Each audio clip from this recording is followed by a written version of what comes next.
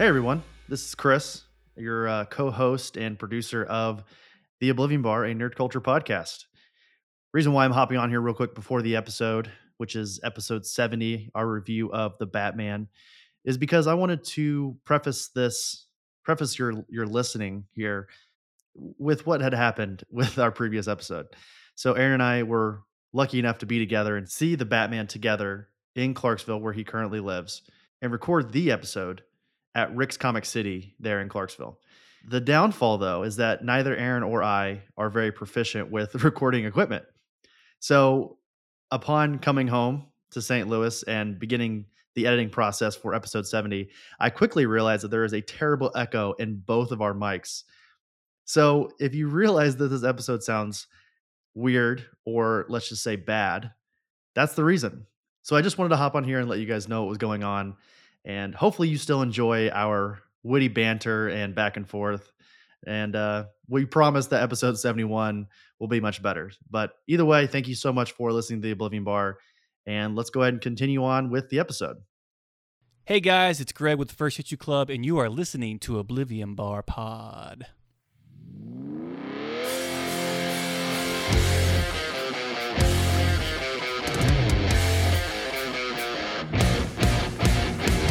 Welcome to the Oblivion Bar Podcast with your hosts Chris Hacker and Aaron Knowles.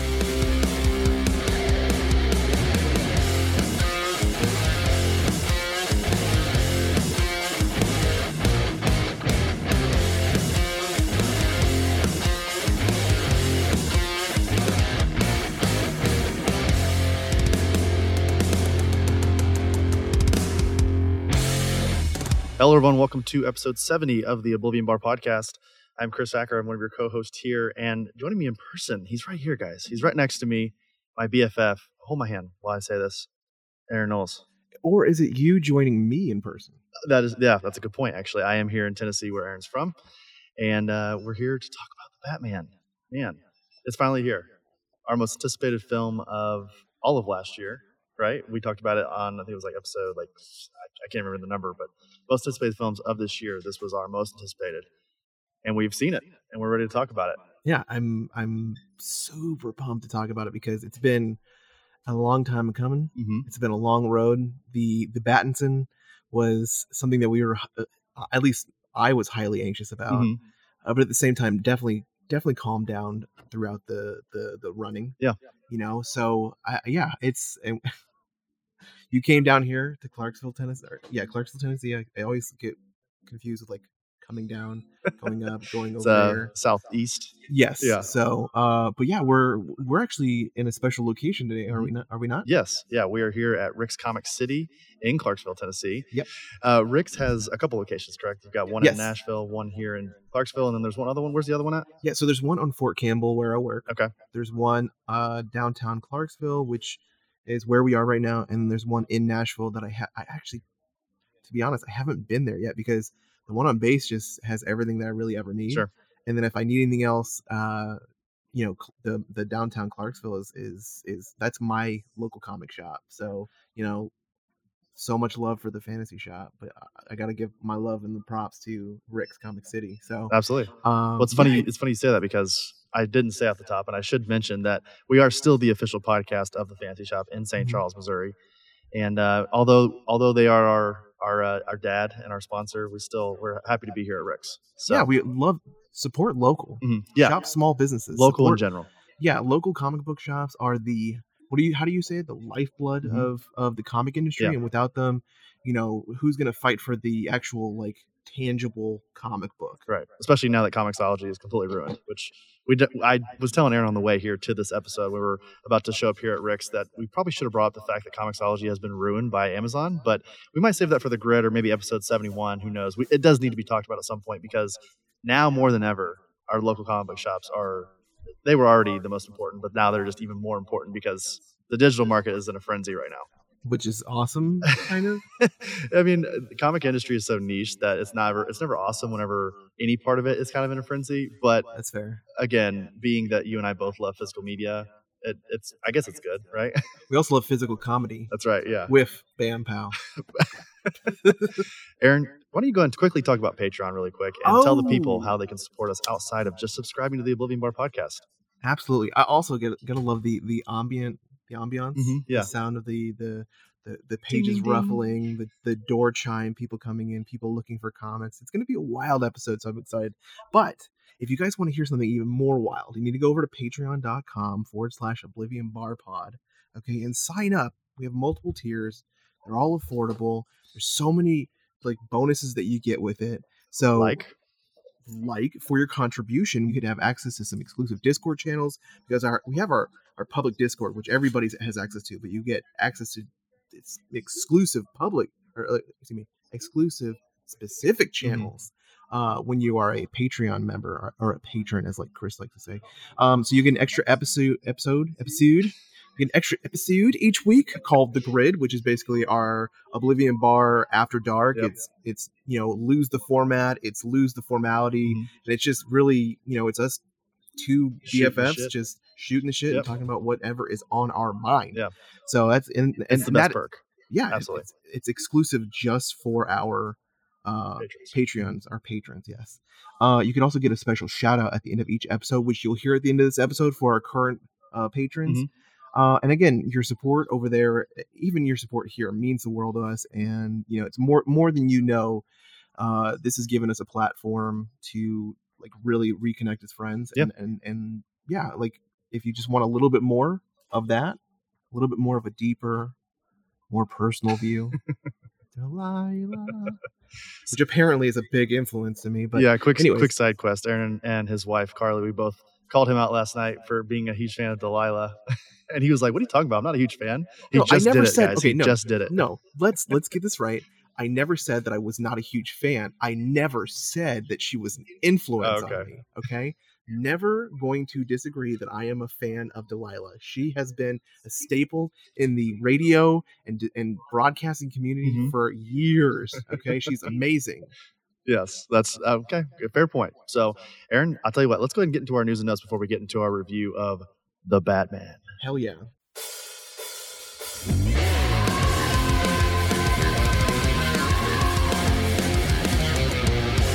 News and notes. Okay, off the top here on our news and notes, we have Nintendo has announced Pokemon Scarlet and Violet on Pokemon Day 2022.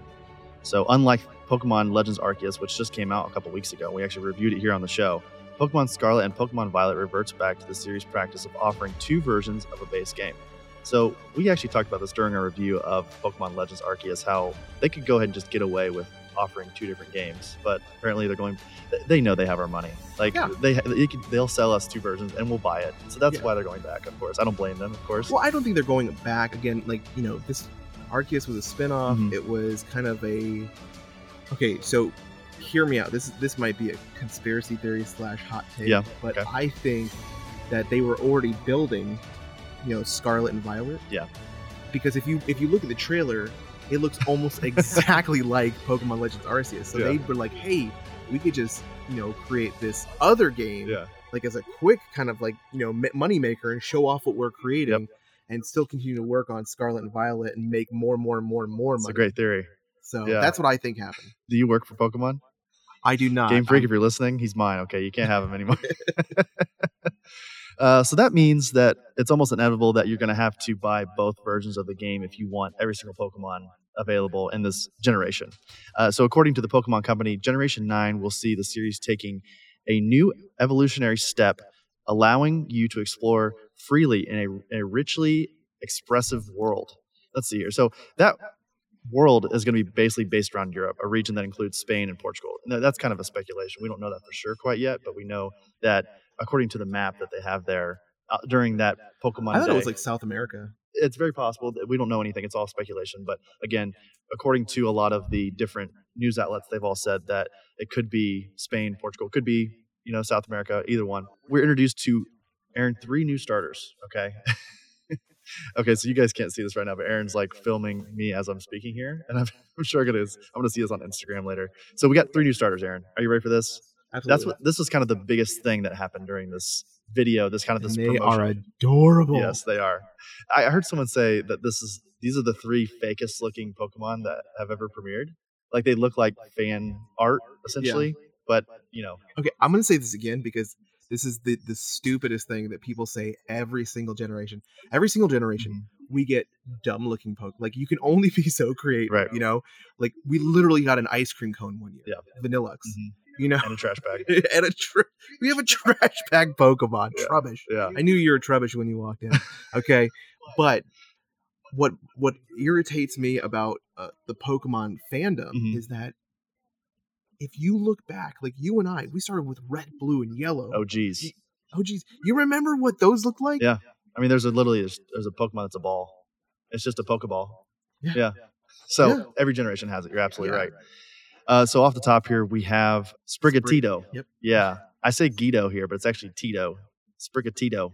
That's the grass cat Pokemon. And it's actually a combination of Sprig and Guido, which means kitten in Spanish. And it's also, and I think, let's see here. El gato. I am the cat. I think it's Sprig is the term that means the cutest of the bunch. Is that correct? Are you familiar with that term at all? I'm not at all. No, just because I like Spanish, man. Doesn't mean that. I didn't say that. I did not say that, everyone. Wow. Do not cancel me, please. Up next, we have Fuecoco. This is actually probably going to be my pick. And this what? is, yeah. This is gonna be mine. Oh, really? He looks like a little apple. Yeah, because the little yellow hairs he has on top. And his face is like white, like somebody took a bite out of an apple, and like his little eyes are like little apple seeds. Yeah. Well, he's actually the Fire Croc Pokemon, and he has two yellow things poking out the top of his head, like we said, that might represent hair, perhaps. Fuecoco. He also has little yellow spots on his stomach and his chest, which also could represent places where he'll have hair. I know that a lot of times, like in cartoons, they'll have little yellow, little patches where they'll eventually put hair when they go over. And then lastly, we have the water type, Quaxly. I think Quaxly has gotten the largest cult following thus far. Like people who are, the hardcore Pokemon fans, or like I would say not even just hardcore, but like kind of like contrarian Pokemon fans, the funny ones. Mm-hmm. They're like people are saying, I will kill for Quaxly. If they hurt Quaxly, I've we'll heard riot. the same thing like with Sprigatito. Yeah. My only thing with Quaxly, like I love his little coiffed hair, a little quiff of hair, as you call it. Or you said it was a hat. It's supposed to be a hat, I think. It could be Okay. coiffed though. It could be. If you, I'm sorry, like I think he's adorable and I can't wait, but I'm just, for some reason he looks like some privileged white dude that's going to like an Oxford college with like double pop collars. They need to Like, put him in some Sperry's. They need to put him exactly. Yeah. Thank you. Like and he's what do you call it? Blue-footed booby or something? Yeah. He's like he's got blue feet. Uh-huh. and I don't know. I He just looks kind of preppy. He looks like he knows it all. Or he's trying to be a know-it-all. Thank you. And if you hurt his feelings, he'll call it his dad, who's the biggest Yeah. lawyer from wherever he's from. he's a partner. Yeah. Okay. So Pokemon Scarlet and Violet is scheduled to be released worldwide on the Nintendo Switch, of course, late November 2022. So not very long do we have to wait for this. And I know we've talked about it, I mean, they've already built it. Come on. That's how it is already made. They made it at the same time as Legends Arceus. Yes, I completely agree with you. That it looks essentially like a more polished version of that open worlds concept, which, again, if you listen to our review of Arceus, we both loved and thought was incredible. We've been waiting for this. Exactly. Yeah. Exactly. You stop finishing it. Sandwiches. I was gonna say. Aaron, why don't you go take us into our next bit of news I here? think I will. Yeah, 'cause this is Hello. this is for you. Hello. Hello. Hello. So for the first time in the Halo franchise, I mean, we've spoken about this before. Paramount Plus is producing, they're creating a Halo franchise, like a Halo television show, okay, for Paramount Plus. And in a recent interview with IGN, the producer Kiki Wolfkill, which is a badass name. That is a great name. Kiki Wolfkill explains why we'll see the face of Spartan John 117. If you're not firmly aware by listening to the show, I happen to be a John 117 fangirl, and that is, the Master Chief. He'll be played by Pablo Schreiber in the show. Now, or Schreiber, I guess you should say Schreiber maybe. Yeah.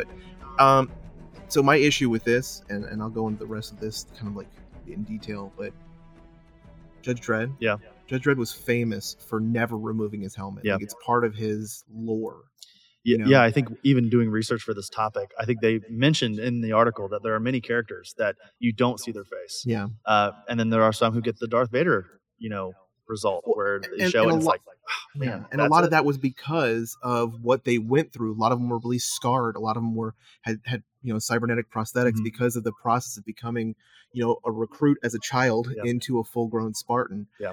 So was they said, I think we set out to tell a character story and a personal story, and once we really got into what that story was, it became clear that you really needed to see the person in the armor and under the helmet. That is absolutely not true. Okay. Yeah, I'm like, do we though? I mean, to whomever has played Halo, any of the Halo franchise, post on, tag us in it, do a twit longer, but let us know. Mm-hmm. Did you ever not feel any kind of connection to, the Spartans, the Master Chief, any of the ODST? Like, you never saw their face, right. But you became, like you had a relationship with them. I think even it's personal. Giving them a face, it almost kind of takes away from the effect that you're in that POV seat, right? Like maybe someone playing Halo, maybe they see themselves as Master Chief in a way, and if you give them a face, then they can no longer associate themselves with that character as well, or at least not as closely. Yeah. So they said while they will show Master Chief's face, the creators of the series still want to respect the fans who feel that Master Chief needs to keep his helmet on. Wolfkill says, for some people, it's been a momentous 20 years in the making. And for other people, it is something that feels very hard to imagine. We absolutely respect both sides of that fence, those who really want to see Chief's face and those who really don't. But for the nature of the story, it felt really important to connect with the Master Chief in a different way. And that meant showing his face. So basically, if you don't think that you want to see his face, fuck you. Okay. Well, I think this is like the Mando effect. Like this is the Mandalorian effect where they showed Din Djarin's face at the end of season 1, and we were all okay with it. And again, I think we've said this many times that not everyone is Mandalorian. There's something special about that character in that series. They've done it well. They put the legwork in. They've made it very apparent that he does not show his face very often. And who knows? Maybe they do a similar thing here with this TV series. And maybe you see it one time. One time. I agree. So the 10-episode Halo series is set to premiere on Paramount Plus March 24th of 2022. So that's this month. Yeah. So we're getting Batman. We're getting not Morbius. Are we getting Morbius this month? I think we are getting Morbius. 27th? I think so. We're getting Morbius. We're getting Moon Knight, and we're getting Halo. Wow. I'm just saying, Paramount Plus. If you ruin, let me talk to you. Ruin Halo for me. We didn't even want you. Nobody asked for this. Nobody asked for Paramount Plus. This is like their linchpin. If this doesn't work, Paramount Plus is done. I think because Star Trek didn't work out for them. At least I don't think so. Picard, I think Picard, outside Picard's of just doing Picard, well. But Star Trek Discovery, I don't think people are really latching onto that like they thought they would. No. So nobody cares. Okay, moving on to our last bit of news here. We have Spider-Man No Way Home director, well, not just No Way Home, but Homecoming and Far From Home director Jon Watts. What is rumored to helm a new Star Wars series for Disney+.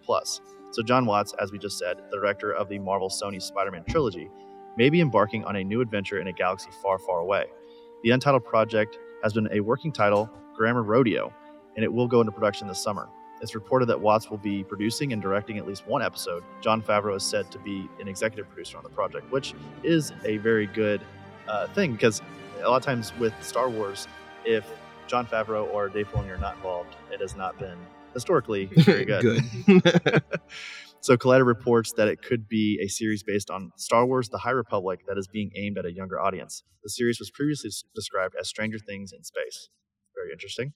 The same report states that Disney Plus will feature some actors ranging from preteens to teenagers. The High Republic era is set 200 years prior to the events of the prequel trilogy and has been the subject to several books and comics, and I think they might even be working on a game right now as well. So, Aaron, what are your thoughts on this? Jon Watts, we talked about it during our No Way Home review that he's kind of only done the Spider-Man trilogy.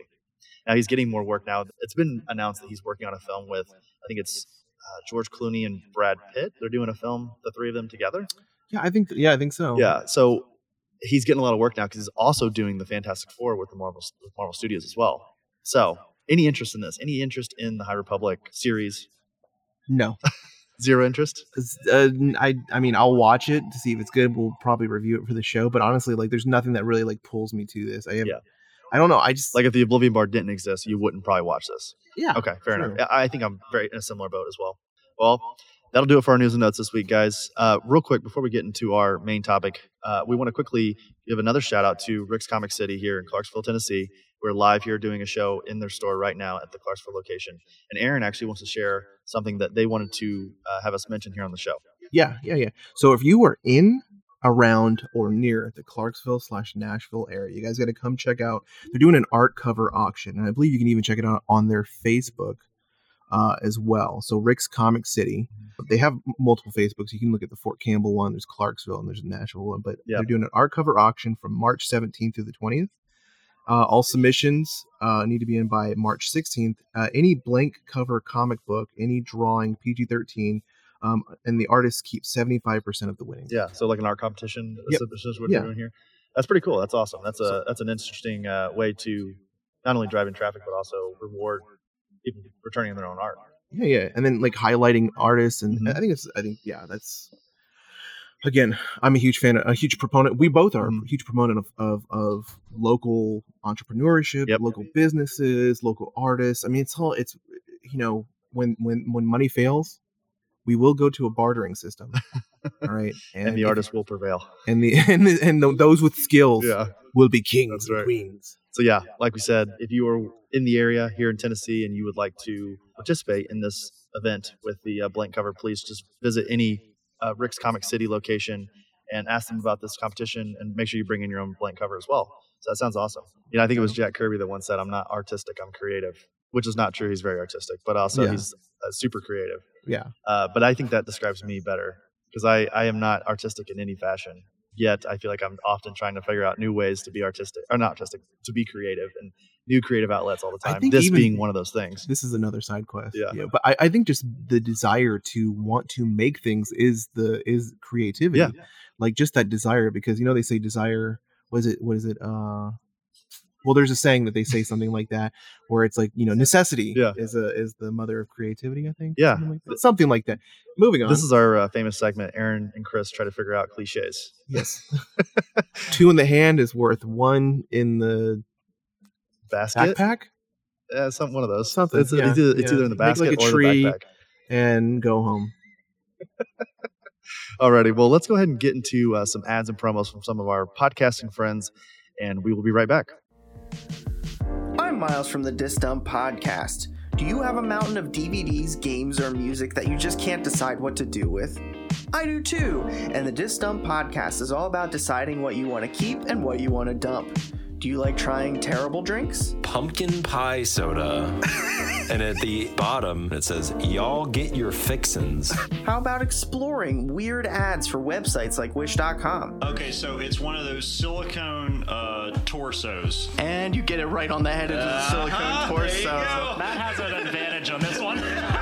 Do you want deep intellectual discussions about the finer points of music, cinema, or game design? I have no idea where I am right now, so... Then check out the Disc Dump Podcast, wherever you get your podcasts.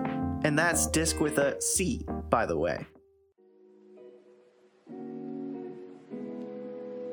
Aaron, do you remember what it's like when we first started recording? If the world of podcasting was not hard enough to figure out, we also often experience issues with unreliable internet connections, dropped or lagging calls, or the limited recording times from the other online recording studios. Absolutely, man. We often had to re-record or invest in backup recording alternatives to make sure our show was always top-notch. But that's a thing of the past, right? That's absolutely right, because here at the Oblivion Bar, a nerd culture podcast, we've officially switched over to Riverside.fm. Riverside.fm is the easiest way to record podcasts and video interviews in studio quality from anywhere. Bad internet connections don't affect the recordings because the platform records audio and video locally on each participant's device. The audio is uncompressed and the video is up to 4K resolution. Yeah, that's right. And they also just released a beta version of their new media board, which allows you to upload your own themes and transitions and include them in your recording on a separate track. So check them out at riverside.fm and change the way you record your podcast.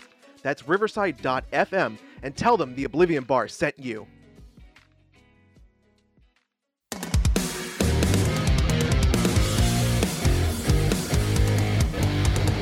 Here's the episode's main topic.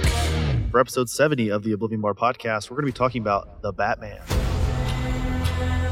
Fear is a tool. But when that light hits the sky, it's not just a call. It's a warning.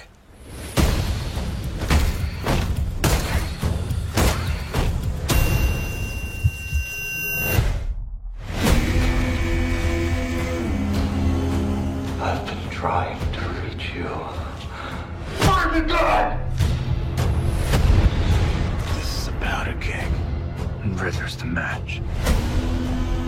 I can take care of myself. If this continues, it won't be long before you've nothing left. I don't care what happens to me. It's only gonna get worse for you.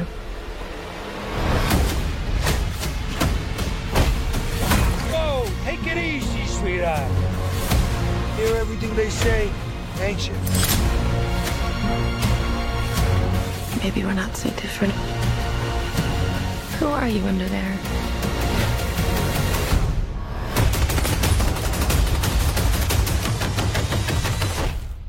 I'm vengeance.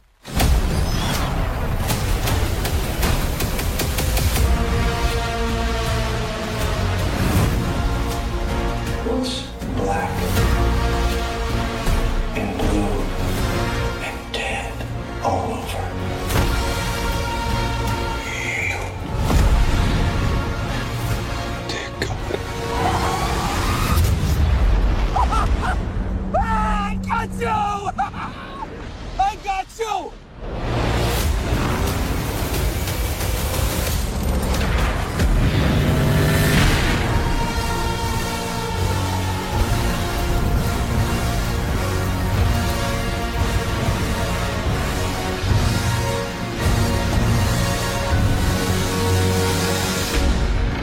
Okay, here we are, episode 70. We're talking and reviewing about, we were reviewing and talking about The Batman this week, Aaron. And like we said at the top of the show, this was probably our most anticipated film of the year. Spoilers ahead. We're going to have to spoil the crap out of this 3-hour movie. If we're I really wanted to, for the next review, I'm going to make a soundbite, and it's going to be spoilers ahoy. I'm going to add like the echo in there. Yeah. It's going to be great. And every time we get ready to do a review, that I want that to be played. Sure.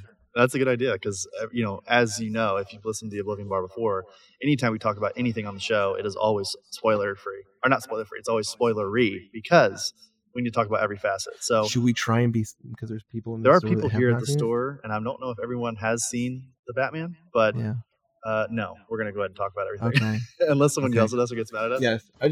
We want to let everybody know that we're going to be talking about Batman. So if you don't want to hear about the Batman, you might want to stay away from this corner of the store. That's right. Aaron just gave a PSA to everybody, let them know that we were going to be talking about spoilers. Alrighty. So, Aaron, initial thoughts of The Batman. What did you think? It was exactly what it's what I expected, but it's also I expected to be blown out of the water. So it's not. How do you phrase that? Like it was good. It was great. It was great. Yeah. It was not perfect. But it just didn't wow us. It didn't. Yeah. It wasn't wowie. Yeah. There's no wowie in this movie. Yes. But like that's also the tone. Yes. Like we were talking about before, and like we said many times talking about the Batman coming out. Mm-hmm. It is a noir. It is a detective story, which it absolutely is. Which there's not a lot of in a detective story. Yeah. There's not a lot of shock and awe. Right. It's a slow build. It's a burn the entire time. A lot of twists and turns. And I will say, like, I really appreciated that. Mm-hmm. Like, it wasn't just constant. Like, most of the Batman films are like just like balls to the wall, like in your face fight scenes, flying scenes, action scenes, like ridiculous stuff. Like Batman Forever. Yeah. It's boiling acid, and this one was just like, okay. A lot of conversations. Yeah, a lot of conversations, a lot of clue finding. Using tools and different detective gadgets and whatnot. A lot of Batman standing there and saying nothing. Which, again, I mean, I don't know if I should save this for the end of the review. Go ahead and say it now. I really feel like Robert Pattinson might be the best Batman. Oh boy, hot take that I've seen in a while. I think you're not off base there. I think he is. We've only seen one film. Okay, young Batman. Okay, year 2 Batman. Year 2 young Batman. Like he is everybody else is kind of like set in their ways. Sure. Except for Christian Bale. Yeah. But who basically became Batman at like 42. Right. Well, to kind of build off your initial take there, similar thing for me. I enjoyed it. I think that I've already seen reviews and people online saying this is the best Batman movie of all time. This is the best film I've ever seen. which is cool. If you enjoyed it like that, kudos, and I'm actually really happy for you. I kind of envy you because I think there is a lot of great things here, but it's not my favorite. And we'll talk actually later in the episode. We'll talk about our favorite Batman movies. We'll actually rank. I think it's 9 of them. 12. Is it 12? Okay, It's yeah. 12. So we'll actually rank all of them, and we'll let you know exactly where it stands. But I do feel the need to say this. Okay. I feel the need to say that there were moments where I was like, "Oh my god!" Yeah, there are incredible moments. There are incredible moments, but like I think a perfect Batman thing just would have been like, and it's I don't know if they can. I don't know if that's possible. It's not really fair, to be honest. Like we're sitting here talking about it, we're saying this movie should have been incredible. It should have been on the same level as The Dark Knight. But there's only one Dark Knight for a reason. You know, it's hard for any film to accomplish what that film did and still does for a lot of us. And I'll defend my perspective on that later. Yeah, Aaron actually, when I looked at his list, his top 12 Batman movies, I was like, oh boy, you're gonna need to defend a lot of this because man, I'm ready. Man. Yeah, I'm ready. Should I go into my usual reading of the summary? Absolutely. Yeah, let's get your more Batman than ever. Let's say because there's a little bit of a gruff in the Battinson, but it's not as where's Rachel? Where's Rachel? You know, so not as gruff. Okay. 2 years of stalking the streets as the Batman, striking fear into the hearts of criminals, has led Bruce Wayne deep into the shadows of Gotham City. With only a few trusted allies, Alfred Pennyworth, Lieutenant James Gordon, amongst the city's corrupt network of officials and high-profile figures, the lone vigilante has established himself as the sole embodiment of vengeance amongst his fellow citizens. When a killer targets Gotham's elite with a series of sadistic machinations, a trail of cryptic clues sends the world's greatest detective on an investigation to the underworld.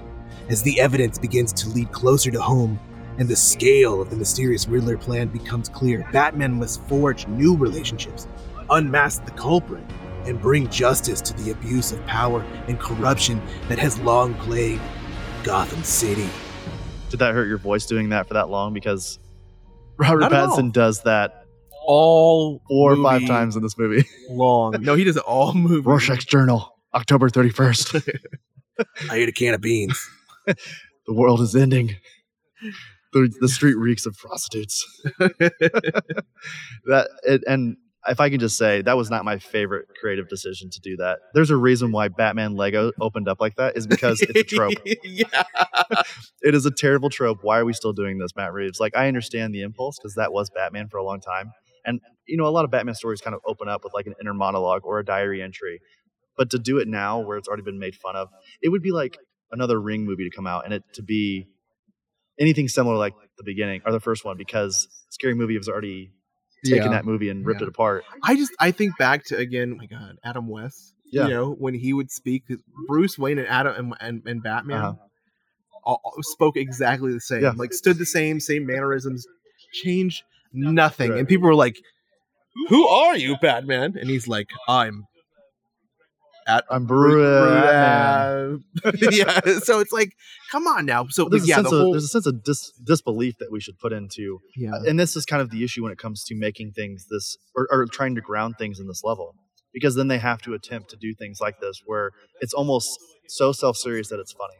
Yeah. You know, if you add a little disbelief, then we can suspend our belief when things stupid like that happen.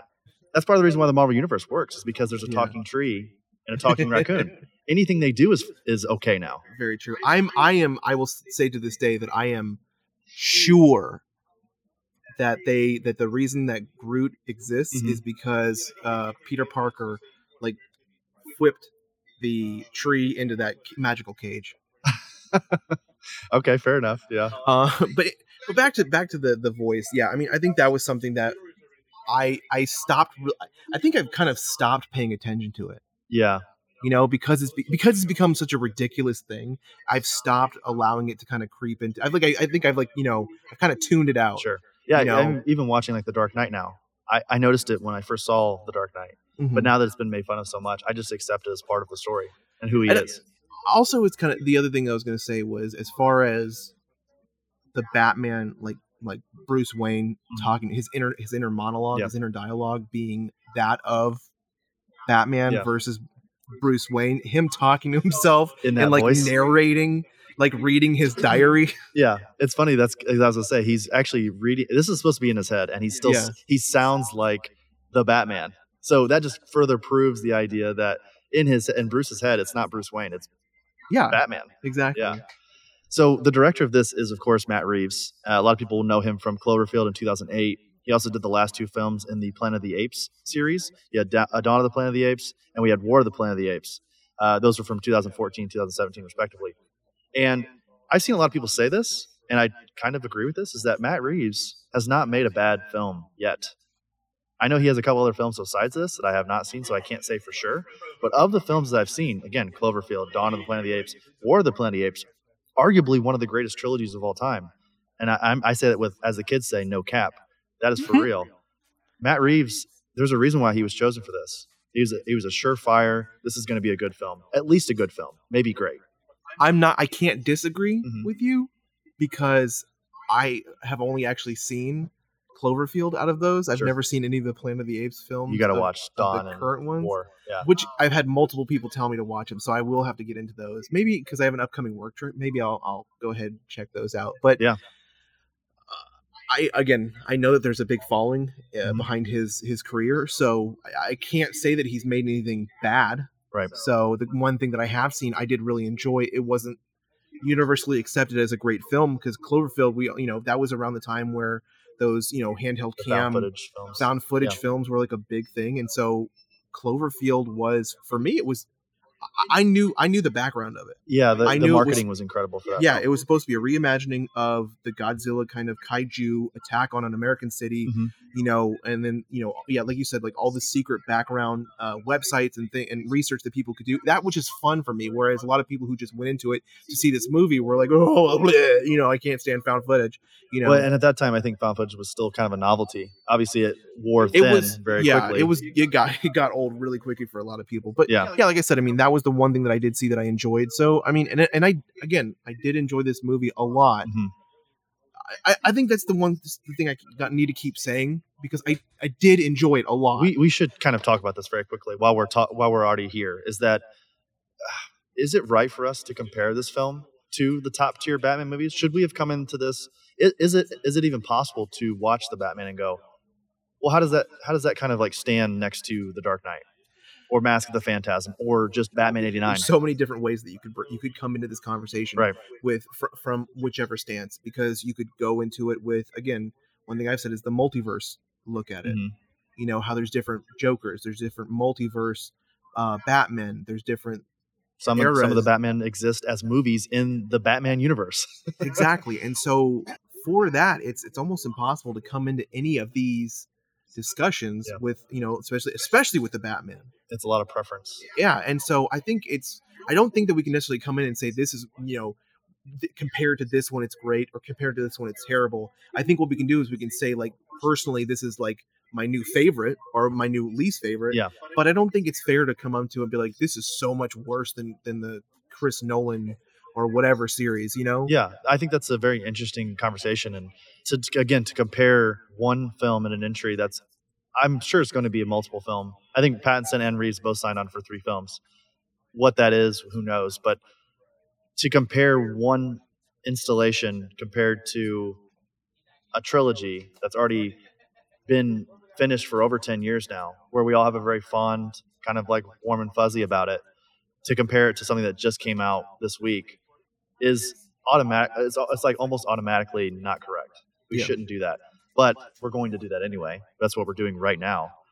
And I think I completely agree with you. I think that we have to kind of look at it more so of like just very opinionated. This is my favorite version of the character. Because I think we both can agree. We haven't talked about it quite yet, but I think Pattinson, you already said it. You said he's probably your favorite now. I think he might be my favorite as well.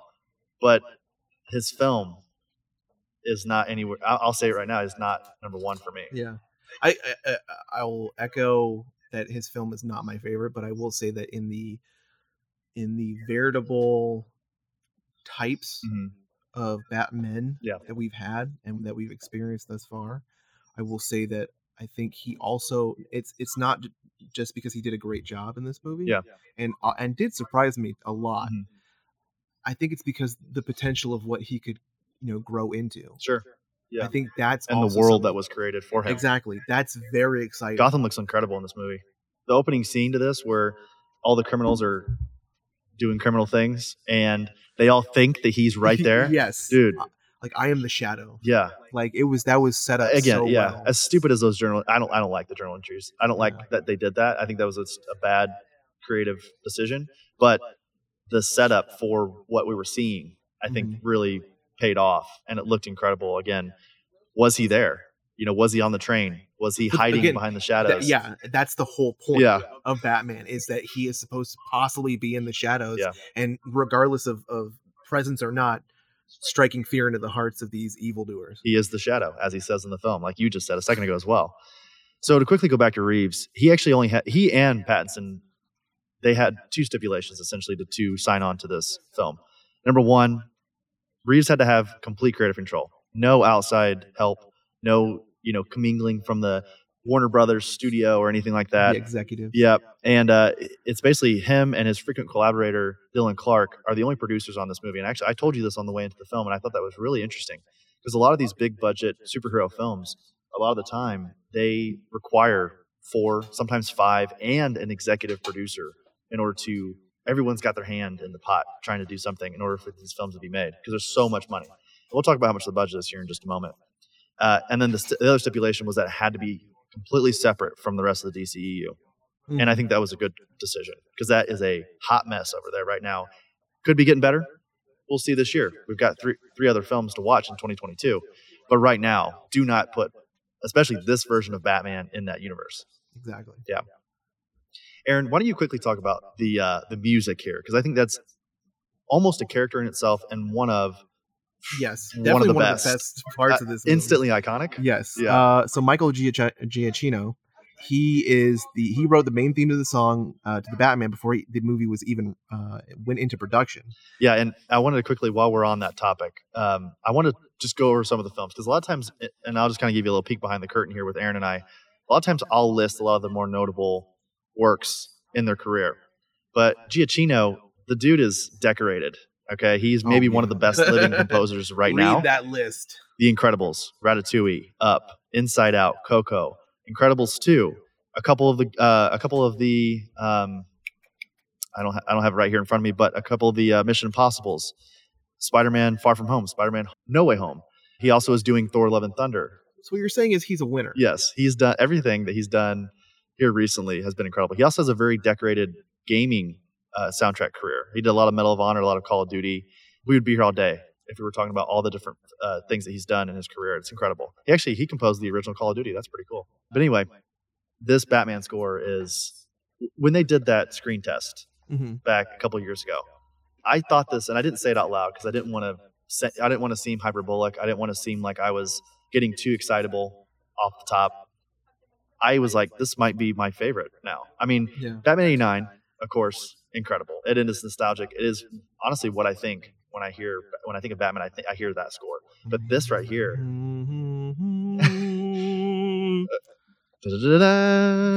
yep, that right there is incredible. But also, this is just it fits so well. It really and that's what it blew my mind actually when we were talking about this. I think we were talking about this last night, where you mentioned that this was written prior to the movie actually going into production, which is crazy to me. Yeah, that they could even do it because I imagine like I don't know if you ever saw these, but there's a lot of behind the scenes stuff that used to come out for like Disney movies and animated stuff where you have a bunch of people like in a room. Like a little small orchestra set, and they're watching the movie on the screen, and they're like playing out the music, So to me, it's like that's really interesting. That's how I imagine the soundtracks being made. Obviously, it takes longer to write a song and create it, but for this movie, it's just like everything fit so well. The scenes, like the they use it a lot too. Which is fine to build the mood. To set the mood. Excuse me. It was there were so many times where it was just like, what the hell is happening? Or like, oh my God, this is going to be exciting. Or like, it just added to it. Yeah. Like there's a scene where you first feel the Batmobile coming on. We're going to talk about that. That's my favorite part of the entire film was the reveal of the Batmobile. Let's do let's say the budget real quick. So the budget for this was $200 million. Pretty standard. Standard. That's like every superhero film nowadays from both Marvel and DC. And that was actually increased from 185 million to 200 to help secure a release date in China, which is currently the world's most important movie-going market. Yeah, they add basically. It says the most important, but I would still argue that maybe America is number one because we're always number one. We're a couple of red-blooded Americans, but. Spread it on. Hand me my Bud Light before I say this. No, but like I honestly, China, of course, is one of the largest film markets. But the thing is, if they don't receive a film, a lot of times that film that they didn't get still will be successful because of America. Domestic. There's a reason why that we have domestic box office and worldwide box office. So we are still going to the theater. We're still watching films, all that good stuff. So, but China's a close second. And I think it's they say it's the most important because it's bigger. They're obviously much bigger. So yeah. So the Batman is conservatively estimated to make between 100 and 125 million in its opening weekend, which is roughly around half of what Spider-Man No Way Home made in its first 3 days. Kind of incredible. $260 million. And isn't Spider-Man No Way Home that's now the third highest grossing domestic film of all time, behind Avengers Endgame and The Force Awakens. Yep. So the reason why I put that in there was not to create beef among the Marvel and DC fans. Aaron and I, we both said multiple times that we love both, and there's nothing wrong with loving both. Of course, you actually should love both. If you only love one because you want to be a contrarian, then you're dumb. Easy gatekeeper. Yes. Oh no, I'm saying that you shouldn't gatekeep. You shouldn't gatekeep with the DC universe. You're gatekeeping the gatekeepers right now, and that's the only time you should gatekeep is when you're gatekeeping gatekeepers. Yeah, keep that gate open. Just like bullying, you should never bully anyone unless you're bullying a bully, like Captain America. I can do this all day. Okay. So the reason why I put that in there is just because to show the gravity of Spider-Man No Way Home and how incredible that reception was. We talked about this last night leaving dinner, talking about how much of an event Spider-Man No Way Home was. And I think that the Batman, it was an event. You know, people were excited about this.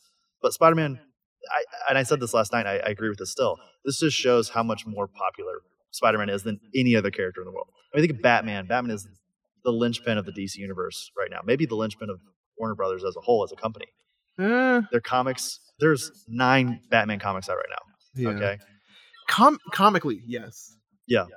I would argue only because right now, just Marvel, Spider-Man, Tom Holland, like that whole franchise is so accessible. Exactly. Yes. Versus Batman right now, because really, like, Batman has been the Batman mythos, the Batman universe, the DCU has all been kind of shuttering its own doors. Yes. It's itself becoming kind of gatekeepy because it's very adult. Yeah, and so that's a problem that we face right now. Batman used to be the number one superhero on the planet. Yeah.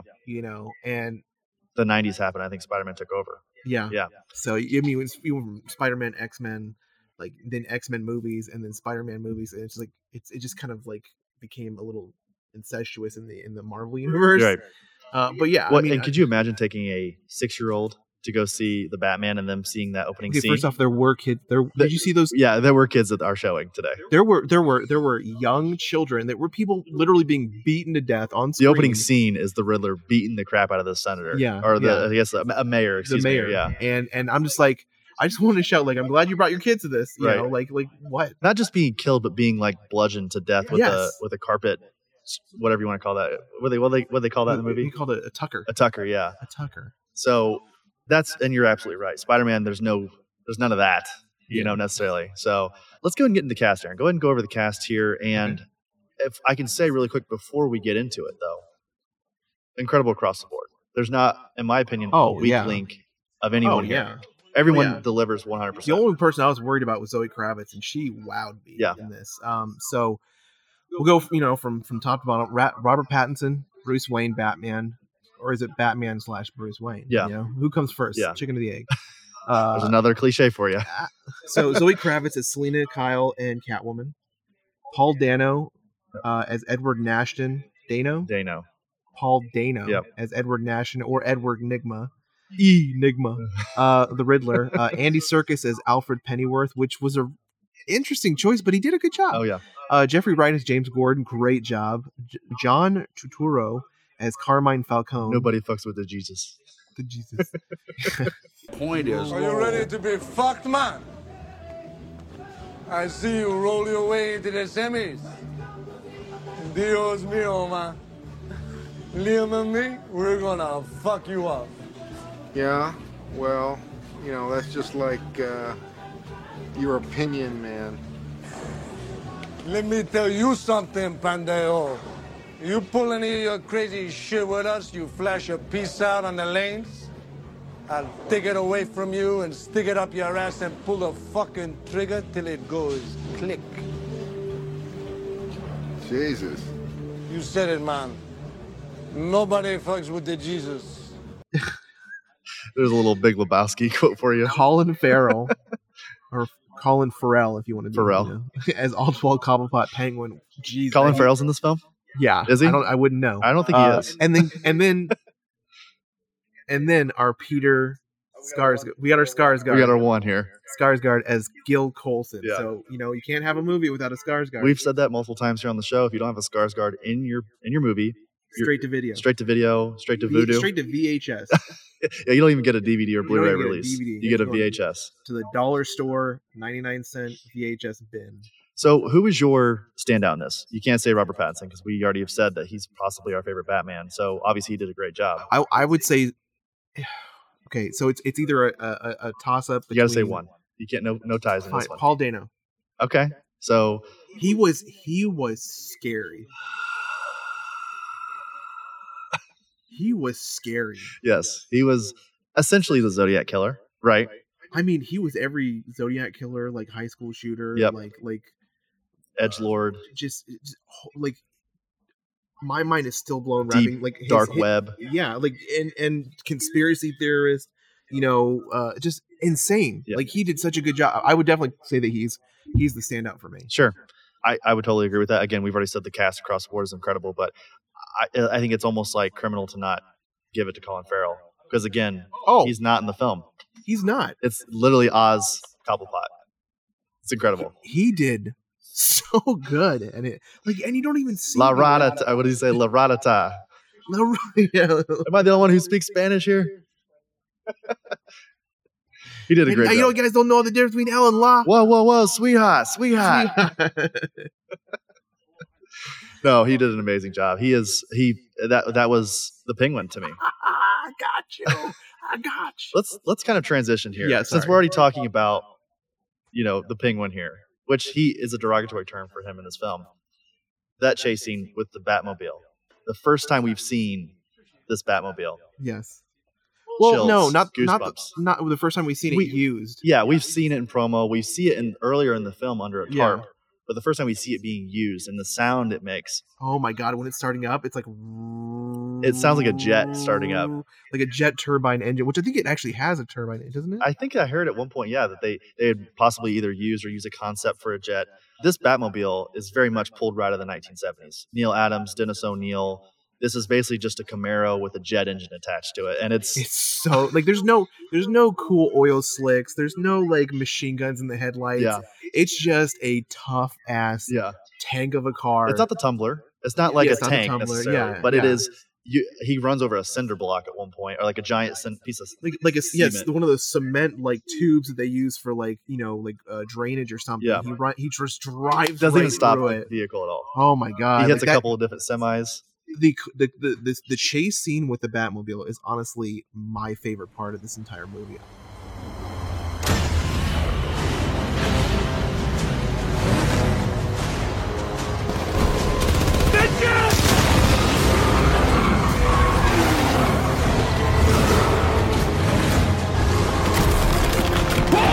This guy's crazy.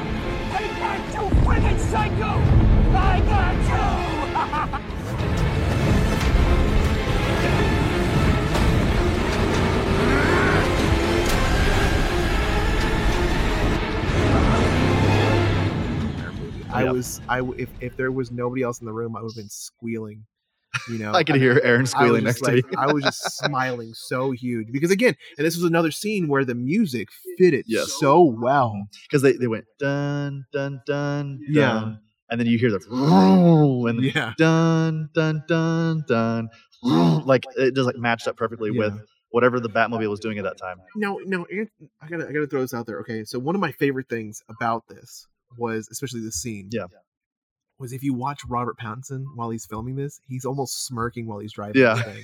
Like I honestly felt like I was like empathizing joy from him. Yeah, like that's what it just felt like. It would like like because it was brand like he had just finished building it possibly, and it's just like his first time taking it out, and he's just having. Like causing all the destruction, but that's the thing. He's still a young kid or young guy. Yeah, he's still probably mid-20s. I'd say. Yeah, he's still kind of coming into his own.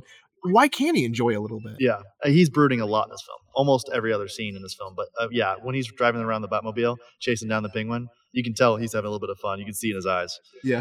So this film is pretty long, Aaron. 2 hours and 56 minutes long, and we were walking out and we decided that we wanted to try to keep this as close to the best as possible as far as our opinions go. But the first thing you said before I could say that was, that didn't feel like it was 3 hours long. But I said, I felt like it was. It did feel like 3 hours to me. Yeah. And only because there were 3 endings to this film. Yes. Generally a film has 3 acts. This one had 5, maybe 6. Yes. So there's a part in the film where you feel like it's about, like it could end. Yeah. There's a part where you feel like it should end. Yep. And there's a part that you're glad it didn't end, and then there's the part where it does end. Yeah. And there's a part where you're like, that's it. Yeah. You know, like because you could you can't wait for more. Right. So there's like multiple emotions and feelings that go right into this. Yeah, and that kind of segues perfectly into my biggest gripe with this film. What did you think of the ending? What did you think of that fight there at the Gotham City Square, the stadium there? Because I didn't love it. I would say that it was a little anticlimactic as far as... Which is funny because I feel like that's what they were trying to go for. They were trying to make the ending climactic by having that big battle with a bunch of different Riddlers. But then it ended up falling on its face a little bit. Yeah, I think that's really what it was because there was like because by the time you get back to the what seems to be the end of the film, you've already captured the main villain. Like there's multiple villains in this, obviously. But you've already captured the main person. The one we're going after in this film. one. One we're going after, the one because like I told you in the movie, at one point I almost completely forgot they were going after the Riddler. Yeah, when they find his house. When they find him, like okay, and then it goes into like other stuff, and it's like oh yeah, okay, Yeah, you know, he's just hanging out at a diner too. Yeah, and then but at the same time, okay, you got like these fangirls of his that are like going out and trying to like finish his mission. Yeah, and it's just like okay, it's like a militia, edgelord militia. Yeah, it's like there's no big bad. It's just a bunch of little bads. It's kind of a metaphor for Gotham in a way. Like, sure, you can take down the Riddler, but there's so much more. And that kind of goes back to the beginning of the film, too, where he talks about how he can't be everywhere at once. And how a lot of times the idea of Batman and him being the Shadow, as he says, is almost as important as him being there. Obviously, he takes down those kids in that train station. But, like, had the Batman not been present, there would be a lot. That person who robbed the grocery store might have gotten away. Well, and I do see that because, in this case of this final battle, it really wasn't necessarily just the Riddler. Like you again, you know how we talk about how the city itself is a character in this movie. Yeah. All right. The city itself is almost the enemy. Yeah. Is almost the big bad. Everything that's going on at one time, all of this chaos, that's the big bad. Can he make it through to the end? Can he battle every piece of this thing and still make it through to the end? Could he ever? Could he ever? Could he? And then still showing the people of Gotham that he is a part of that city. Yeah. Which, I mean, does it work? So this asks the same question as The Dark Knight, which is he has to be the Batman that they need, not the one that they deserve. Mm-hmm. You know, he's this person who, and we talked about this going into the movie today. It's so funny because this is exactly what the movie asks of us: is should this person be using his wealth to be doing what he's doing? I don't know. But and the movie does answer that. Like, I don't want to go too much into that because people still want I mean, it does. So there was 2 things that we went into this movie wondering about. Yeah. Are they going to address the mascara? Yeah. Which they do. Yes. Which they We do. understand why he has eye paint on. And are they going to address that he could be doing more for the city financially versus just being the Batman? And they absolutely do. And I think that they actually approach both of those in a very realistic way and fit it into the story and his growth as a vigilante / superhero. I think that this and again, I this like as I think about it more, obviously, you know, the movie's very fresh for us. We just came out of it like an hour ago. Mm-hmm. But like, I think that the answers that come from this, once you start kind of going over it, like, what is he going to do next? Like, this is very, very obviously year 2. This is still like he's not that great of a detective quite yet. No, like, he's good. He's a great detective, but you know, he still has a lot to learn. Faults. Yes, he has faults.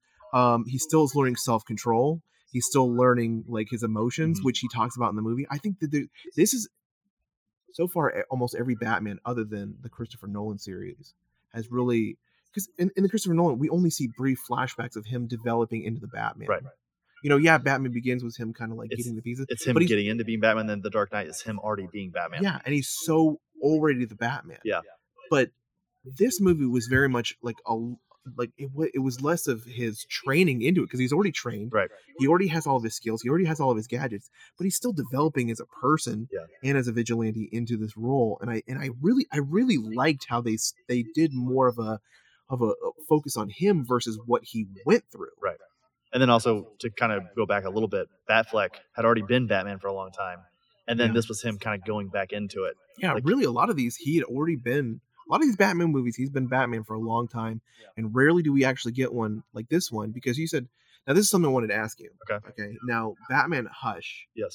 That one was about him develop. Like, what was, because in this movie, we actually see a scene, a picture of a news article and it says Hush. Yeah, it's whenever the Riddler is basically showing Bruce Wayne his family's like rotten, like So is that what Batman Hush was about? So Hush is kind of like an ensemble. I think it's written by Jeff Loeb, illustrated by Jim Lee. Kind of an ensemble of like multiple different villains going after Batman at the same time, along with the character of Hush, which was kind of a letdown for a lot of people. I have kind of a hot take that I'm not a huge fan of Hush, and I should be. I feel like Hush is like catered for me, but I read it and I'm always underwhelmed by it. This film, I think this is a great transition into that. I think that was more of just an Easter egg that what we saw in the film. But Hush has been one of the comics that they have said is inspired this movie. Yeah, but I think it's more so like The Long Halloween, of course. Yes. Batman Ego, which is my favorite Batman story of all time. And then Batman Year One, even though it's not Year One, but it shows him having faults, especially his relationship with Catwoman, I think, is what comes from Year One. Catwoman is a huge part of Batman Year One, so I think that they took elements from that and put that into this film. So we kind of talked about earlier the moments. They're really incredible moments. You know, the Batmobile scene, the opening scene, the scene where he's in the police station, has to get away. Things like that were amazing. I also really like the interrogation scene between him and the Riddler. Yes, that was really cool. I think that was one thing that was also a very well done part of this, or parts of this movie, was the relationships between Batman and the city, and also the components of the city. The relationships between him and Gordon, the relationship between him and Alfred, and like Zoe Kravitz. Like all of these were kind of like they felt new. They didn't feel like the old rehashed relationships that we'd always seen before, where Carmine Falcone, he hates him, he wants to kill him, or like Alfred Pennyworth being this super like, I'm not going to support you because I think you need to be safe and have a life. No, he actually supported him in this. He actually cared about him. You can tell he doesn't like it, but he's still helping him. Exactly. And there was just like, and also the fact that can we finally like appreciate the fact that Alfred was more of, I'm not going to say more of a father figure, but more of a figure that helped maintain the Bruce Wayne lifestyle versus taking care of everything for Batman. Right. Yeah, he's no longer a butler. I think we've all kind of collectively as a culture realized that Alfred is no longer his butler. He is more so just like a surrogate father who's helped raise him. Yeah, and in this movie they show it more so because Bruce Wayne is the one doing all the work. It's not Alfred Pennyworth sitting at the computer, at the back computer, like going over data all. Yes, he has those skills, right? And he helps him, with the some of the puzzles, the ciphers and whatnot, the ciphers and everything. Yeah. But he doesn't build the car for him. He doesn't do maintenance and mechanic work. And again, I'm gonna say I really enjoyed the relationship that they built with Selena Kyle. Yes. I really enjoyed. I generally don't love that relationship, but I agree with you. That relationship in this film, you could tell that they wanted to kind of give into each other and be something, but they don't, because they both also have to look out for themselves. I kind of saw it a little bit different. Their relationship was one of, I want to say, like, yes, there was definitely an attraction, but there was definitely, because at both times that they kissed, like, she kissed him, yes, and he held back. Like, that's what I would expect a Batman to do. Yeah, he held back so much. Like, he didn't really give in, because that was drawing the line. He keeps everyone, Alfred, Gordon, Catwoman, at arm's length. Doesn't matter who you are. The closest he gets to is Alfred, where he holds his hand in the hospital. Yeah. Everybody else, it does, like, even at one point he says, "You're not my father." You know, like, he keeps everyone very much. But that was showing his adolescence still rearing its head. Him still becoming the adult, because as we see in the movie, you know, like Alfred's having a hard time getting him to act like Bruce Wayne. Yeah. And as this film progresses, even though it's like less than a week, he's still slowly progressing into wearing like the suits and going to these functions and doing this stuff. And I think a lot of that was, again, I think yes, it was 3 hours, but they told a great story that only happened in a couple of days. Right. Yeah. And thank you for bringing us back here, because it being 3 hours, again, I feel like it was all bit of those 3 hours. But the Batman is actually, it's the fourth longest DC film to date. So we have Watchmen, the director's cut, is 3 hours and 7 minutes. We have Watchmen, the Ultimate Cut, which is 3 hours and 35 minutes. And then we have Justice League, the Snyder Cut, 4 hours and 2 minutes. Staggering. Isn't it hilarious that all three of those are Zack Snyder films? Seeing a trend here. But this is the longest solo Batman film of all time, pretty easily. So, Aaron, we're getting near the end here. Let's talk briefly about the unseen Arkham prisoner, okay? Towards the end of the film, Batman has saved the day, in a way. Gotham is flooded, but people are alive, so that's good. You only see about 50 people of this metropolis, so a lot of those slums, again, think about it too hard. It's not a good deal. Definitely not a good take. But the film makes you think that he saved the day. And we see the Riddler in prison. We see him, well, not in prison, he was in Arkham Asylum. And a voice starts talking to him, kind of a higher pitched person in the next cell. And definitely in a good mood. Yeah. And he also happy to be there. He uses the word clown. Yes. So we can only assume, and based on the very shadowy, prosthetic looking face that we see, we can only assume that this is the Joker in this universe. And I actually had to do a little bit of research to figure out who that was, because I'm curious, if they're already going to be introducing the Joker, they better already have an actor who's going to be playing the Joker. Mm-hmm. And that is none other than Barry Keoghan, who we just recently saw in The Eternals as Druig, the mind control, is he good, is he bad guy. So I thought that was cool. I think he's a great actor. He's in a lot of A24 films, so you know that I've seen some films of his, and I think he's great. He plays a lot of times, his version of acting is a lot like how he was in Eternals. Kind of a stoic, blank face, kind of just like, he looks like a blank slate on his face all the time. So I'm very interested to see what his take is on the Joker. He's a great actor. I'm not trying to take anything away from him, but it seems like a very interesting choice. So what did you think when you saw the Joker there? I mean, I kind of enjoyed the banter that he was trying to have with the Riddler. So for me, it was definitely it wasn't your like, "Hey, Betsy," you know. It was just like this kind of like, wasn't Mark Hamill. Yeah, it wasn't. It was this like conversation that he was having, you know, and like the little references that he was dropping with, you know, like, you know, when he said clown and some other things. So, and you only really, again, you only saw like a shadowy kind of, you know, profile silhouette through with you could see a little bit of the hair, nose and the chin, the nose and some eyes. I actually was seeing, it looked like his teeth were kind of pointed a little bit, like they look kind of sharp for some reason. So I am very excited to see where they take it. Joker's one of my favorite villains. I mean, I know he's just it's not a bandwagon thing. I've always had a thing for the Joker and kind of how he has been developed. Yeah. And I am again, just like I was with Batman, I'm always kind of cautious about how they develop a new Joker. Maybe even more so. Yes. Because, you know, to kind of speak on the difference between Batman and the Joker, we were sitting here talking about how Pattinson might be our favorite Batman. Okay.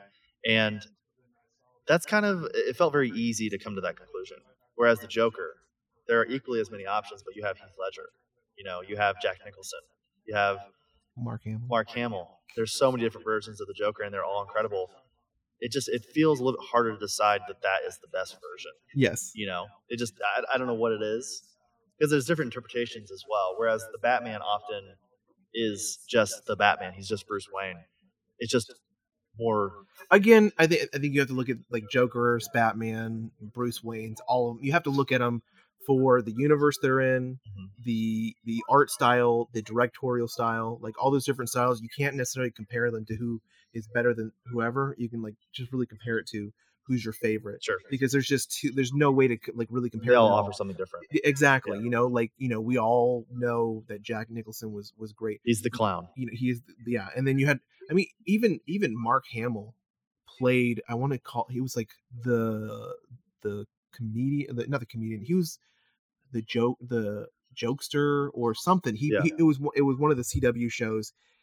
Trickster. I think he was the trickster in the Flash, and he was again very like it's a play on very Joker-esque. Yeah. So it's like it's always a different art style. It wasn't the Joker, but it was Joker-ish. So let's we'll see what Barry Keoghan has to bring to the table here. So to kind of round out our review here, let's go over some fun facts here, Aaron. So speaking of the Riddler, from earlier a couple years ago, there were rumors that Jonah Hill was actually approached for the role of the Riddler, and it turns out that was true. But he actually turned it down due to some disagreements over the character arc in the film. So wasn't the Penguin? Oh, I'm sorry. I said the Riddler. Sorry, it was the Penguin. You're correct. My apologies. So I know that Jonah Hill was speculated to be in the movie in some capacity. Obviously, he was going out for the Penguin, and I think that's a good call. And now he's just a random guy on the sidewalk, number 3. Zoe Kravitz and Robert Pattinson received the same advice from predecessors of the respective roles, Michelle Pfeiffer and Christian Bale, respectively. And they basically said, go to the bathroom before you put the suit on, because you won't be able to afterwards. Aaron, why don't you go over a couple here? Okay, so Jason Momoa, who doesn't really look too much older than Zoe Kravitz, is actually married to her mother, Lisa Bonet. Yeah. So I find that interesting. Yeah. This is the first version of Batman to directly address the black eye makeup, like we talked about, under his cowl. Because whenever previous movies, whenever he removes the cowl, he somehow has a clean face and no. I always think of Michael Keaton when he tears off his rubber cowl. Yeah. He like just tears it off and he's just clean. Yeah. The thing that also kind of bothered me about I was secretly thinking this, throughout the movie, and he's like, "It's not a phase, Mom," because like his hair was always like right in his eyes. Robert Pattinson is so like he's so emo in this, and emo. Like I just imagine like My Chemical Romance playing in the background all the time, like doing the hair whip, like God, Alfred, I just want to go out with my friends, my super friends, yeah, And, so he says, Bruce took his mask. Matt Reeves said, I just love the idea of taking off the mask, and under that there's the sweating and the dripping and the whole theatricality of becoming this character, which I actually really, I think I dug that a lot more. Yeah, this film, I feel like this film, when I think of the Batman, I think of like wet leather.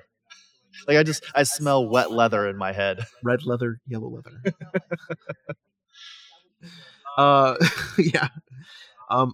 Eliza Gonzalez, Ana de Armas, Hannah John Kamen, and Natalie Emmanuel, Alicia Vikander, and Ella Balinska screen tested for Selena Kyle / Catwoman. Can I just say really quickly, I love Ana de Armas. She's one of my celebrity crushes, so I would have loved to have seen her in this role. I think Zoe Kravitz did a great job, but that would have been perfect. I think Ana de Armas would have been chef's kiss as Catwoman.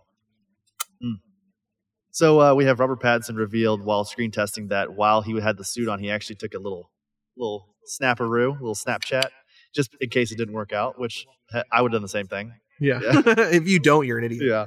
Director Matt Reeves stated that while writing the screenplay, he listened to the track Thank God for the Rain from the soundtrack Taxi Driver on loop.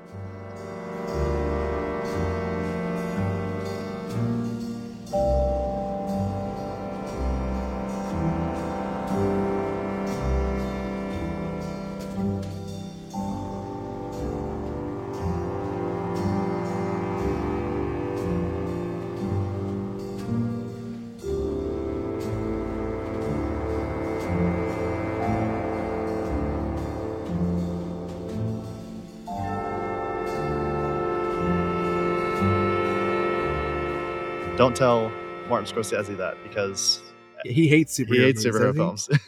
Yeah.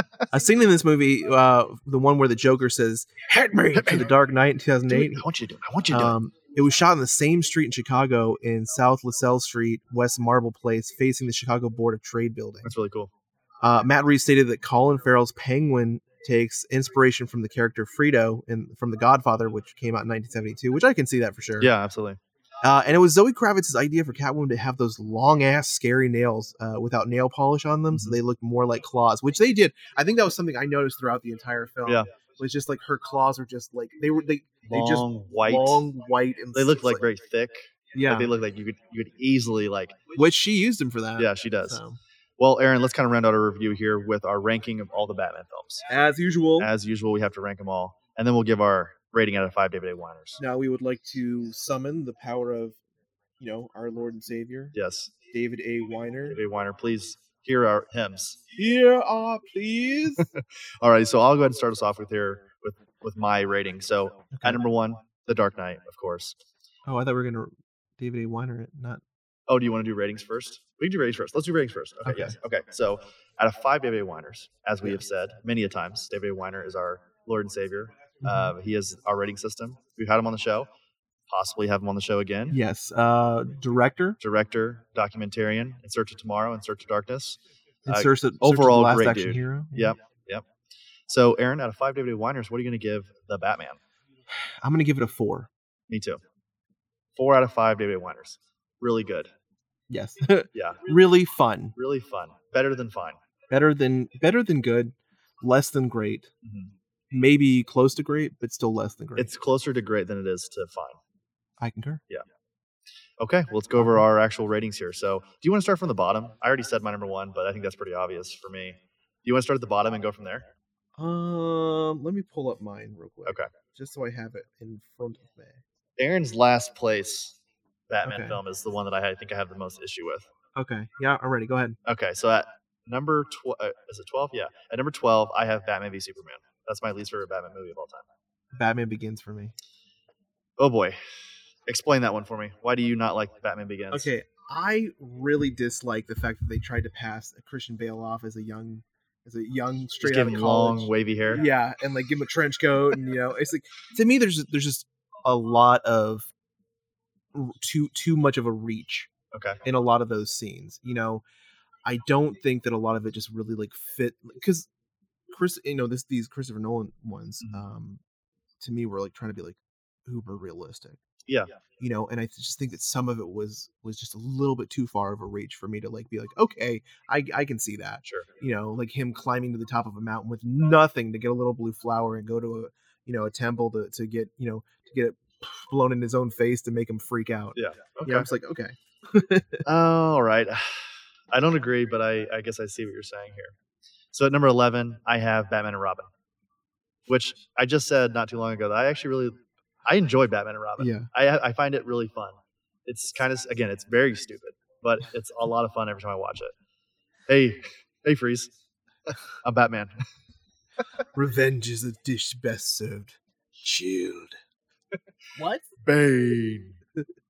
All right, what's your number 11? My number 11 is Lego Batman. Why do you hate fun things? Why do you hate fun things so much, Aaron? I don't hate just fun say it things. if you're going to say it. I don't hate fun things. I just happen to like 10 others before this one. Okay. you just literally mocked one of the things that I love the most in this world. Oh, the opening scene of the entire Lego series is a mockery of everything. It's one giant satire. It's the kid version of scary movies. Yes. Yeah. Let's just take everything you love, and make fun of it. Yeah. Yeah. Let's not take ourselves serious at all. Right. All right. Well, at number 10, I have Batman 66. So that's obviously the only Adam West Batman film. Mm-hmm. Again, kind of stupid, but it's fun. Yes. Yeah. It is very much Adam West Batman. Yeah. I have Batman and Robin. Okay. We just talked about that. At number 9, I have Lego Batman, which we just talked about as well. It's really fun. I love Lego Batman. It's just kind of... Wait, you skipped Batman Forever. Oh, I'm sorry. My apologies. Number 9, I have Batman Forever. Yeah. Wow. Which is my least favorite of the original 3. So, it's my favorite of the Joel Schumacher, though. Yes. I have, for my number 9, I have Batman 1966. Okay. And that's only because, again, I like 8 more before it. Right. But We're getting to this territory now. We're like, we like these films. Yeah, They're I love all these films, but there's just so many of them that it's like, it's like, again, Spider-Man movie. You have to put them somewhere. Movies. Yeah. So, but I would say definitely this is the bottom because of just the sheer idiocy of a lot of it. Yeah. All right. Well, at number 8, I have Lego Batman, which again we just talked about. Yeah, Batman Forever for me because I happen to really enjoy Batman Forever because Jim Carrey did such a great job, and the fact that you get Tommy Lee Jones, yes, who was essentially playing the Joker in that film. Yeah, it's also in those older films, Batman is just a straight up murderer. All right. Well, at number 7, I have Batman Forever. I have Batman v Superman. Okay. Let's talk about these really quick. So, Batman Forever. This film to me. You have that's Batman Returns. Oh shoot! I'm sorry. My text is really small on my computer, guys. My apologies. It is Batman Returns. This is one to me that feels like when I think of Tim Burton, I don't for some reason immediately think of Batman '89. I think of Batman Returns. I think I've seen this film maybe more than any other film on this list. I watched Batman Returns so much, and this also was towards the beginning of my realizing that I liked a darker Batman. Mm-hmm. As a kid, this was just really cool for me. Like this was around the time where I was watching Batman the animated series, so I watched this a lot. Yeah, and of course Michelle Pfeiffer and Danny DeVito. Batman Returns is honestly like this is a way different because Batman Returns is my second favorite. Yeah, it's my number 2. Okay, and so you might be better off I mean, I love the fact that because Tim Burton did Batman and then Batman Returns, so they both really fit together very well. Yeah. Danny DeVito's the Penguin, was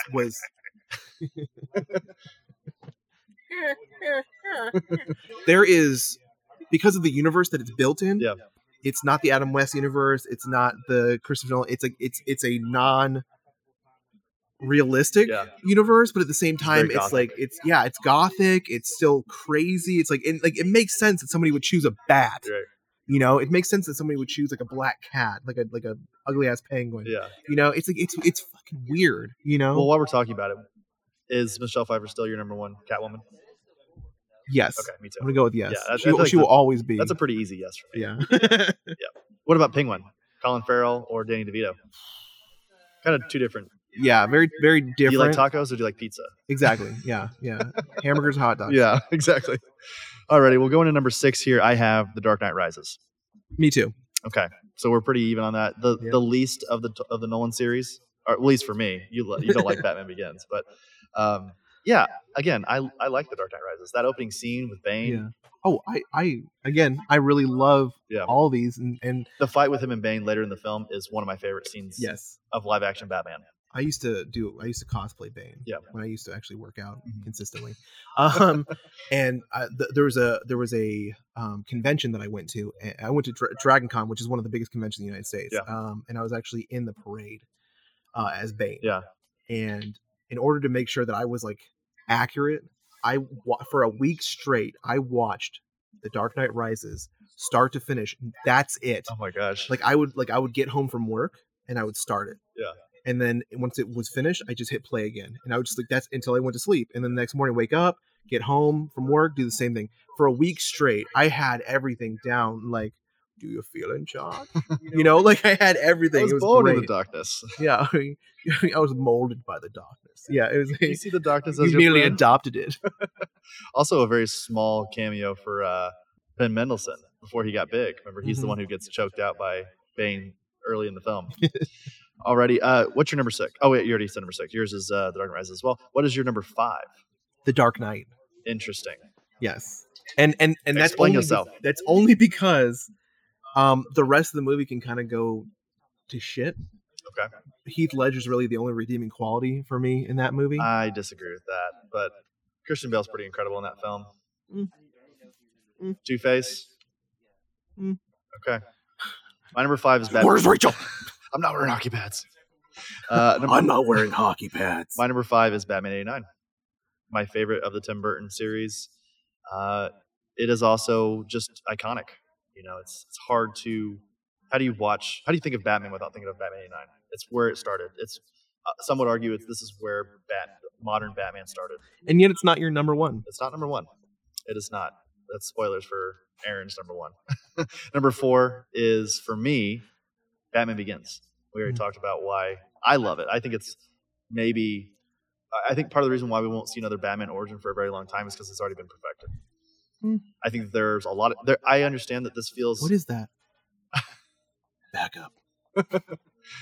This feels on the surface like a perfect film, but I understand that there are issues with it, of course. But yeah, I just love it so much. The fact that Ra's al Ghul was a white guy. Okay. we gotta think back to when Batman Begins came out in 2006. Everybody's being whitewashed. Okay. All right. Mine was Batman, the Phantom Mask of the Phantasm. I was gonna say the Phantom Menace. Mask of the Phantasm. I love when they play Duel of Fates in that film. Yeah, with Batman with the lightsaber. Yeah. Awesome. No, honestly, like this is one of the most iconic and prolific animated DC films. Yeah. Ever in my life. And I remember as a kid, my brother and I, we had the VHS of this, and we would just watch it over and over again. But also to really show how ahead of its time. I mean, it was made again with Batman the Animated Series, kind of the same Bruce Timm and Paul Dini. Yep. And so the amazing thing was really one of the first and earliest occasions of a female antagonist. Right.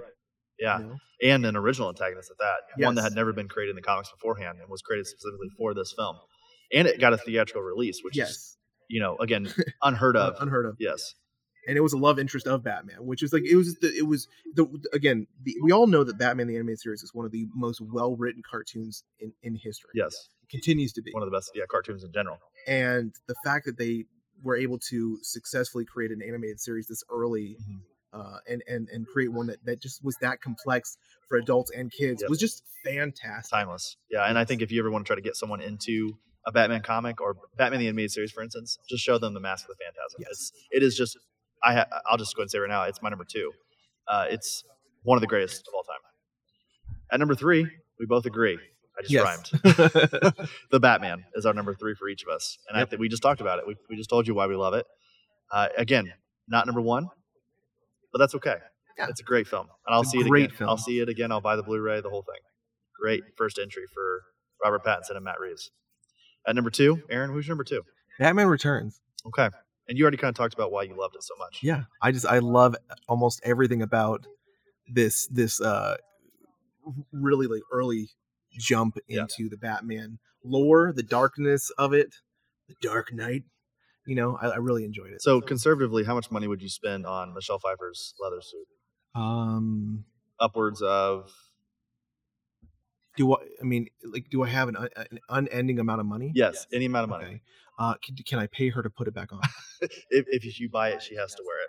Okay. Well, then that's fine because I will spend anything. Anything.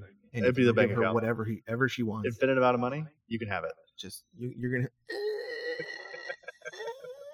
Just try it. Anyways. Well, my number 2 is Mask of the Phantasm, as I said. And, I already told you guys earlier, my number 1 is The Dark Knight. Obvious reasons. I don't think I need to go into detail on why I think The Dark Knight is the best. It's not only my favorite Batman film. It's not only one of my favorite superhero films, but I think it's one of my favorite films in general. Yeah. Batman 89 for me is my number 1. And it always will be because of how great everything was in this movie. From Batman... just you want to get crazy to Jack Nicholson as the Joker. Poisoning all of the skincare products and the woman on the news laughing at the Prince soundtrack, the parade, the floats, the creepiness of that green gas and people the dude trying to cover his mouth with the money, and then the bat plane, Batwing, grabbing it with the little things and taking it into it was great. It was great. Everything was iconic. It really is. I totally understand why. I know I have it at number 4, but or number 5, excuse me. But alrighty, well that'll do it for our rating. That'll do it for our review of The Batman. Had a lot of fun. I'm glad I saw it with you. So same. Let's go ahead and get into my favorite segment of this show. Excited to hear what Aaron talks about this week on Aaron's Twitch Talk. It's time for Aaron's Twitch Talk.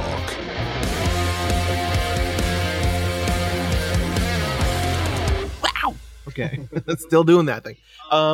Yeah, so this week I'm going to talk about on Aaron's Twitch Talk, which you can find me at twitch.tv/better actions. That's all one word. I've been playing a lot of Apex Legends, which I am absolutely horrendous. I haven't heard you talk about that in a while. Yeah, because I really put it down. I'm not really like hugely into battle royale games. Yeah, you know this. I'm not a competitive person. I do really enjoy playing the Final Fantasy VII, the first Soldier battle royale, which is on like my mobile devices. But I have, you already know, I'm part of Regiment GG, which is an all veteran service member gaming group, and I've made a few friends, and they've asked me to volunteer to, join them on their trio team for Apex Legends. So I've been practicing, doing my due diligence to get better. I'm having a good time. You want to be competitive at least, right? I want to be good for them because they're better players than I am. So I want to know my shit, so to speak. Yeah. And so it's definitely something that you have to like consistently do. Yeah. And in order to like refine the battle royale maps, one thing I've learned is that you got to know the locations. You got to know your like the back of your hand.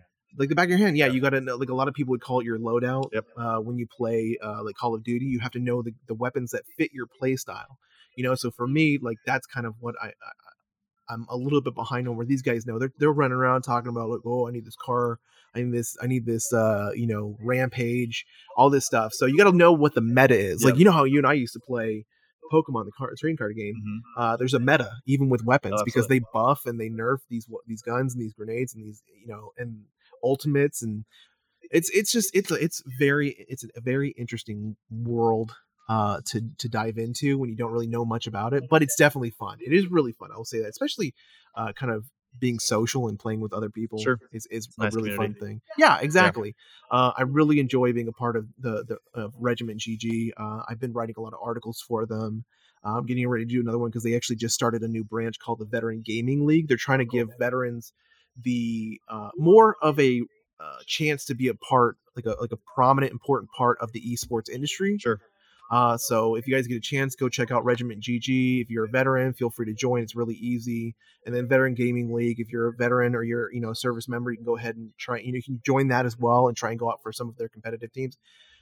It's a really good program. I'm really excited to be a part of it, and I'm looking at those big ass Usagi Yojimbo books next to me. I need some of that. Yeah. So with that, because I just pointed out a comic that Chris really likes, and he's actually talked about this in this segment. Let's go into my favorite part of the show, Chris's Corner. It's time for Chris's Corner.